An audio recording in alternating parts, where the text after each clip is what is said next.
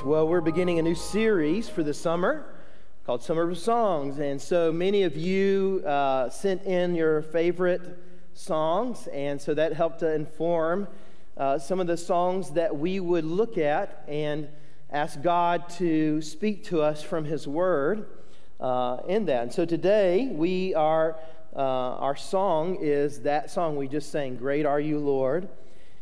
And we're going to be in Ezekiel 37. So songs really play a big part in our lives, in many part of our lives. Songs really are markers for a lot of things, aren't they? Songs help us express our hearts on many levels. Maybe it's a song that helps us express our love. And so I am an amateur songwriter, but I've written probably 10 to 20 songs in my life. And so I knew that when I was getting married to Allison, that I really wanted to be the, it's kind of selfish, but it's just who I was. I wanted to be the only one to sing that day. And so I wrote a song for Allison for our wedding. And so that song expressed my heart to her, my love for her, and it told our story. And so songs do that. They help tell stories. They help identify our hearts and minds and help us express stuff that we can't just merely express in words or as good in words. And so we have many of those things in our lives. Little audience participation. Are you okay with that? I made you stand up and hold your hands up. So, I mean, we're good, right? We've already broken the ice. So, a little audience participation. What are some of the things that are markers for us, like songs? And it doesn't have to be a specific song, but what types of song? Where are songs particular markers for us? Anybody got a specific one? Something that a song is a marker for? Yes. First date. Perfect, right? Yeah, great. Absolutely. And that draws you hear that song and it draws your mind to that moment, right? That's exactly what I'm talking about. Anything else like that? Say it. A birth? Okay, good. Yeah. Anybody have those nursery rhymes in your head, right? Those are markers, right? We remember those. What else? Anything else? School? Yeah, like songs that you heard at school. Good. Thank you. Yeah. So anybody in here got it's like your song, you listen to it, and that's your song. You and your spouse, that's your song together. Anybody got one of those? Yeah. All right. Nice. I'll have to talk to you later and see what it is. Okay. But even more particular, right, in our spiritual walk, there's songs, right? There's those moments and those songs that just draw us back, help us remember. For many of those are, hymns, and might be hymns from the red back hymnals and all those kind of things, or it might be a newer song that you've heard recently. Regardless, songs help orient our lives in many ways, and they do that spiritually as well. And so we want to do that over this next summer series, is highlight some of those songs that you've given us feedback on and help orient our hearts and our lives toward Christ. Help orient our hearts and our lives to eternal things, to the Lord, and who He is and what He wants us to see. Songs are also important to our faith. And there's so many good ones that stir up something in us. And just so you know, we are not going to get to all of them. So we'll have to do that again in another time, perhaps next summer. But that's what we need. We need our hearts oriented to the things that matter most. We need our hearts and our minds oriented to the Lord. No matter where you came into this room today, or perhaps online on Facebook or on our website, no matter how you entered it, no matter what we thought we needed, I will tell you what we truly need is the Lord. We need His presence. We need His empowerment. We need strength to face our days, to face the difficulties in our lives, things that we can't handle on our own. struggles, diseases, loved ones, with unanswered prayers, with unanswered questions, with how am I going to get through tomorrow? How am I going to get through next week? Many of us have entered in that room in this moment, and we feel that very deeply. And my prayer is that today we'll leave and realize what I need most is the Lord and His strength and His presence in my life. Look in your Bibles, if you will, in the book of Ezekiel, chapter 37. Here we see a very interesting story, and you may be familiar with it. We see a valley of dry bones that God sends Ezekiel into and has him do this amazing prophecy, and they come to life, and all this kind of happens. And there's debate on whether, was this an actual thing that happened, or was this a vision that Ezekiel had? And I will say, that people have good points on either side. It doesn't matter. We get into things that just don't matter. It doesn't matter if it was real or not. What matters is what behind it was. Whether it was real or a vision, it was meant to be symbolic for something, and it's meant to be something that will speak to our hearts and our lives today. So, all that to say, we're going to read this, and don't worry if it's a vision or if it's actual, but let's see what's underneath it. Why was God showing Ezekiel this amazing demonstration, however He showed it to him? And that's what we need to dig down and understand. And I think it probably is a vision, just so if you're wondering where I'm at on it, but it doesn't matter. He envisioned the breath of God being breathed into these bones, into these skeletons, and them coming to life. They were figurative for Ezekiel, and they were figurative of Israel, and how far gone they were. They were dead. There was no life in them.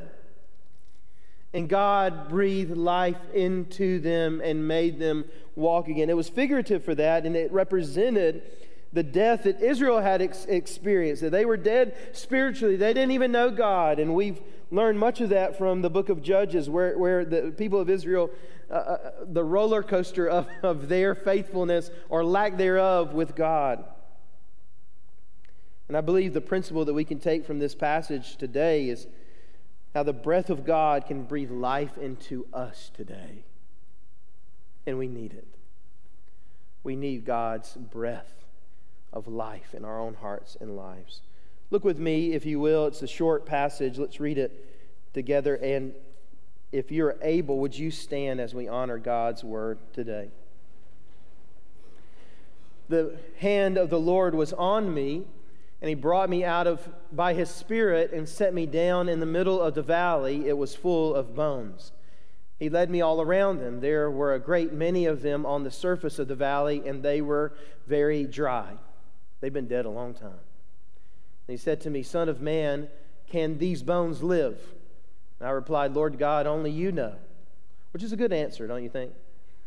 And He said to me, "Prophesy concerning these bones and say to them, dry bones, hear the word of the Lord. This is what the Lord God says to these bones. I will cause breath to enter you, and you will live. I will put tendons on you, make flesh grow on you, and cover you with skin. I will put breath in you so that you come to life. Then you will know that I am the Lord." So I prophesied as I had been commanded. While I was prophesying, there was a noise, a rattling sound, and the bones came together, bone to bone. As I looked, tendons appeared on them, flesh grew, and skin covered them, but there was no breath in them. He said to me, "Prophesy to the breath, prophesy, Son of man, say to it, this is what the Lord God says, breathe, come from the four winds, and breathe into these slain, so they may live."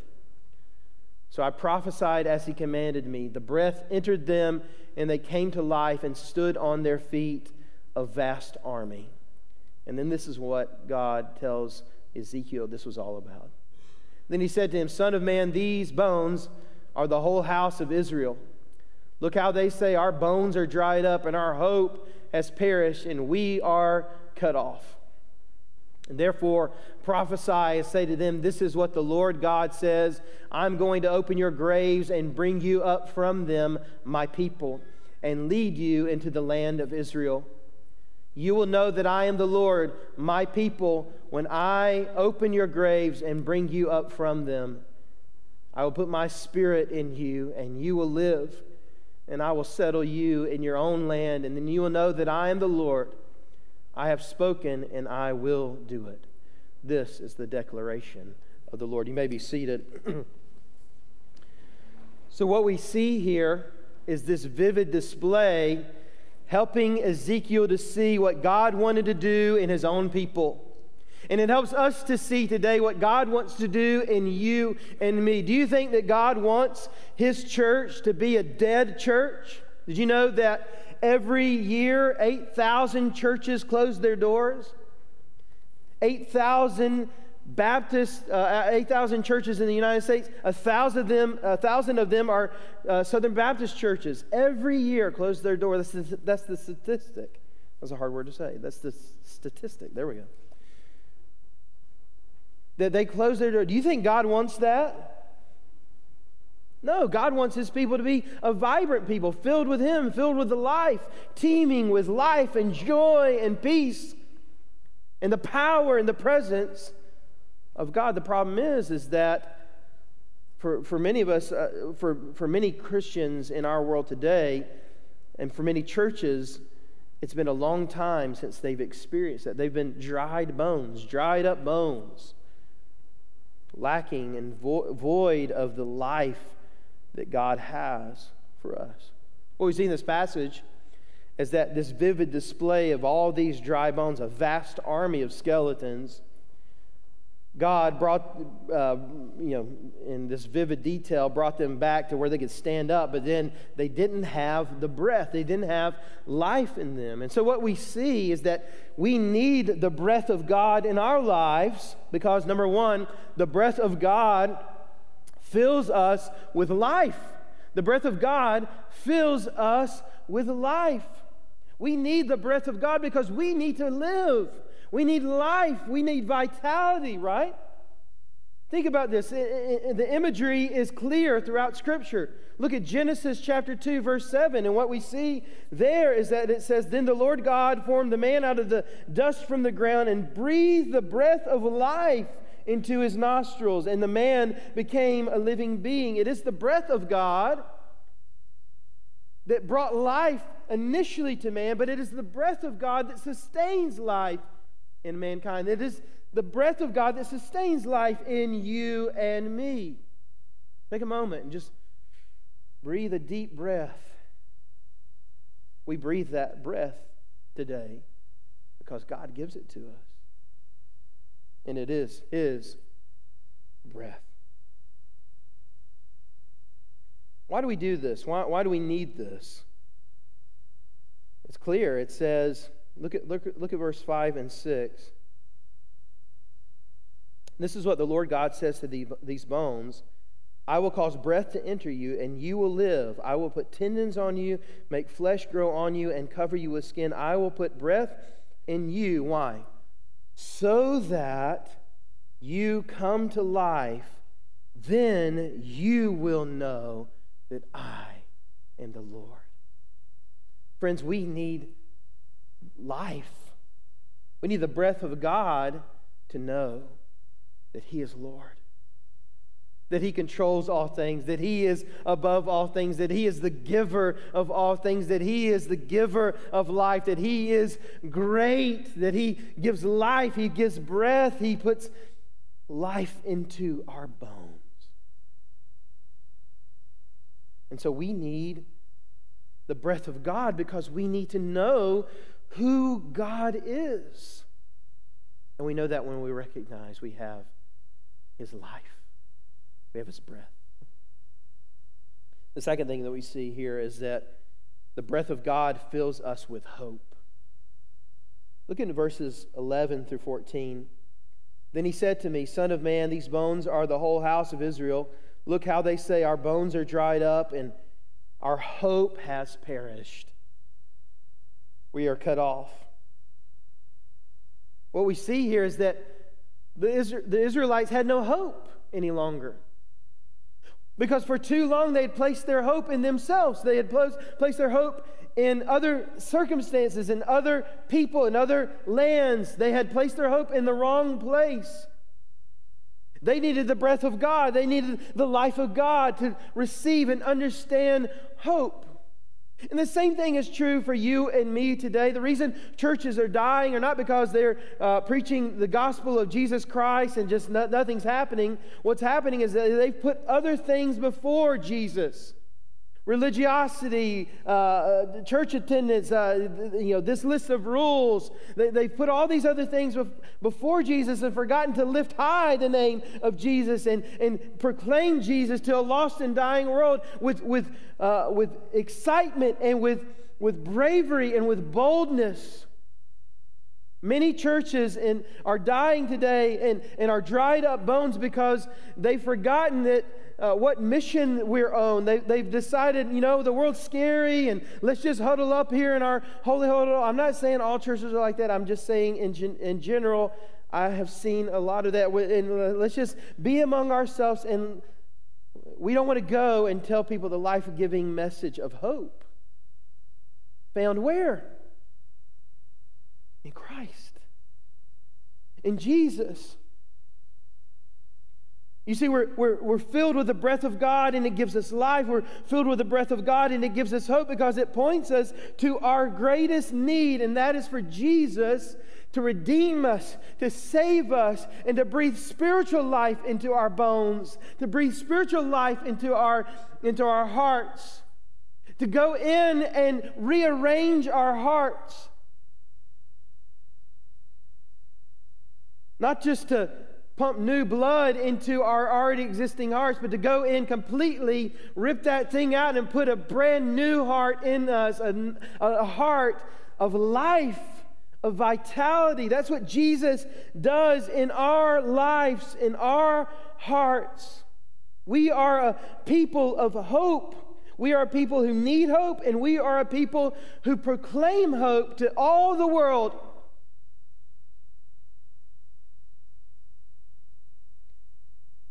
Real hope, friends, comes only and mostly from Jesus.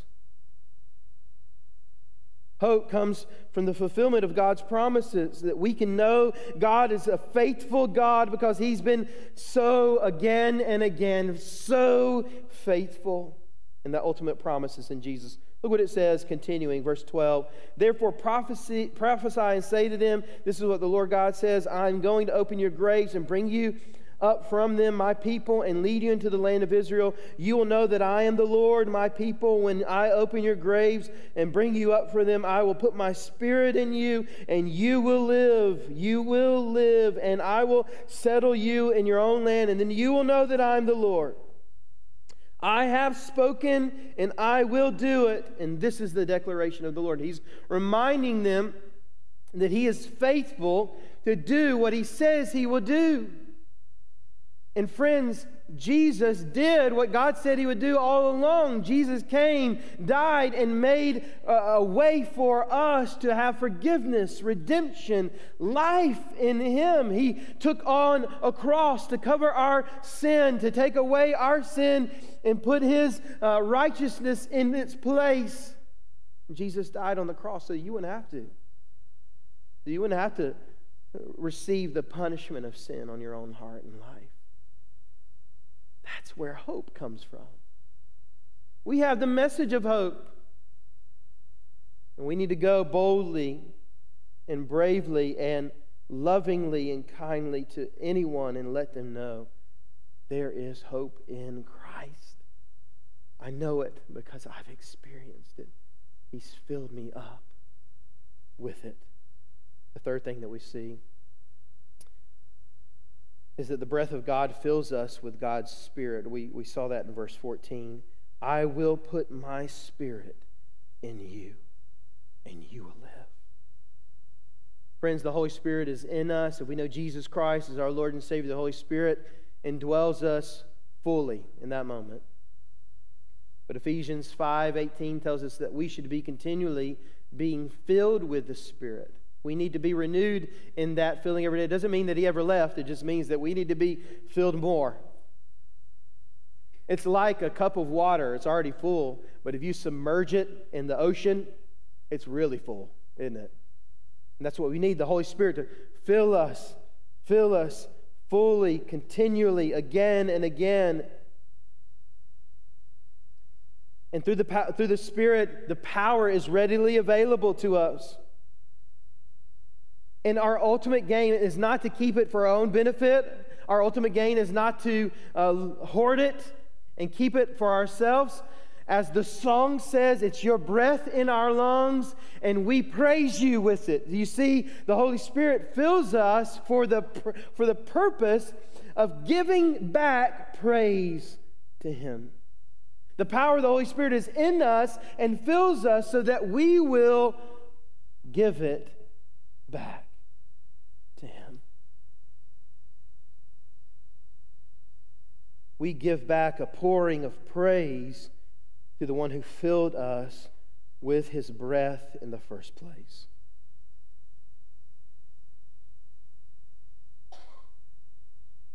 In closing, we're going to do something a little bit different. And you're okay with that because we've already done it a few times, right? So I've already gotten you out of your comfort zone. We're ready. We're ready for it. We need the breath of God. We need the presence of God in our lives. We need to be filled with life, with hope, and with God's Spirit. So how do we receive that? We must ask. We must ask. I'm not looking for something weird or strange. So if you're like thinking in this moment, what's about to happen? I don't know. But if you believe what I believe from this passage, from God's Word, that we need God's presence, His power, let's ask for it. Let's ask Him to fill us with His breath. So in this moment, we're going to do that collectively, to ask. In just a moment, we're going to do that. So that we'll walk out of here today able to say, God, we met with you today. You were there today. You are working. You are moving today. Friends, if you're here today or you're watching online and you've never trusted Jesus Christ as your Lord and Savior, we want you to do that as well. I plead with you, trust Jesus. He's worthy of it. He's the only place that we can find hope. He is life and breath. He gives you hope.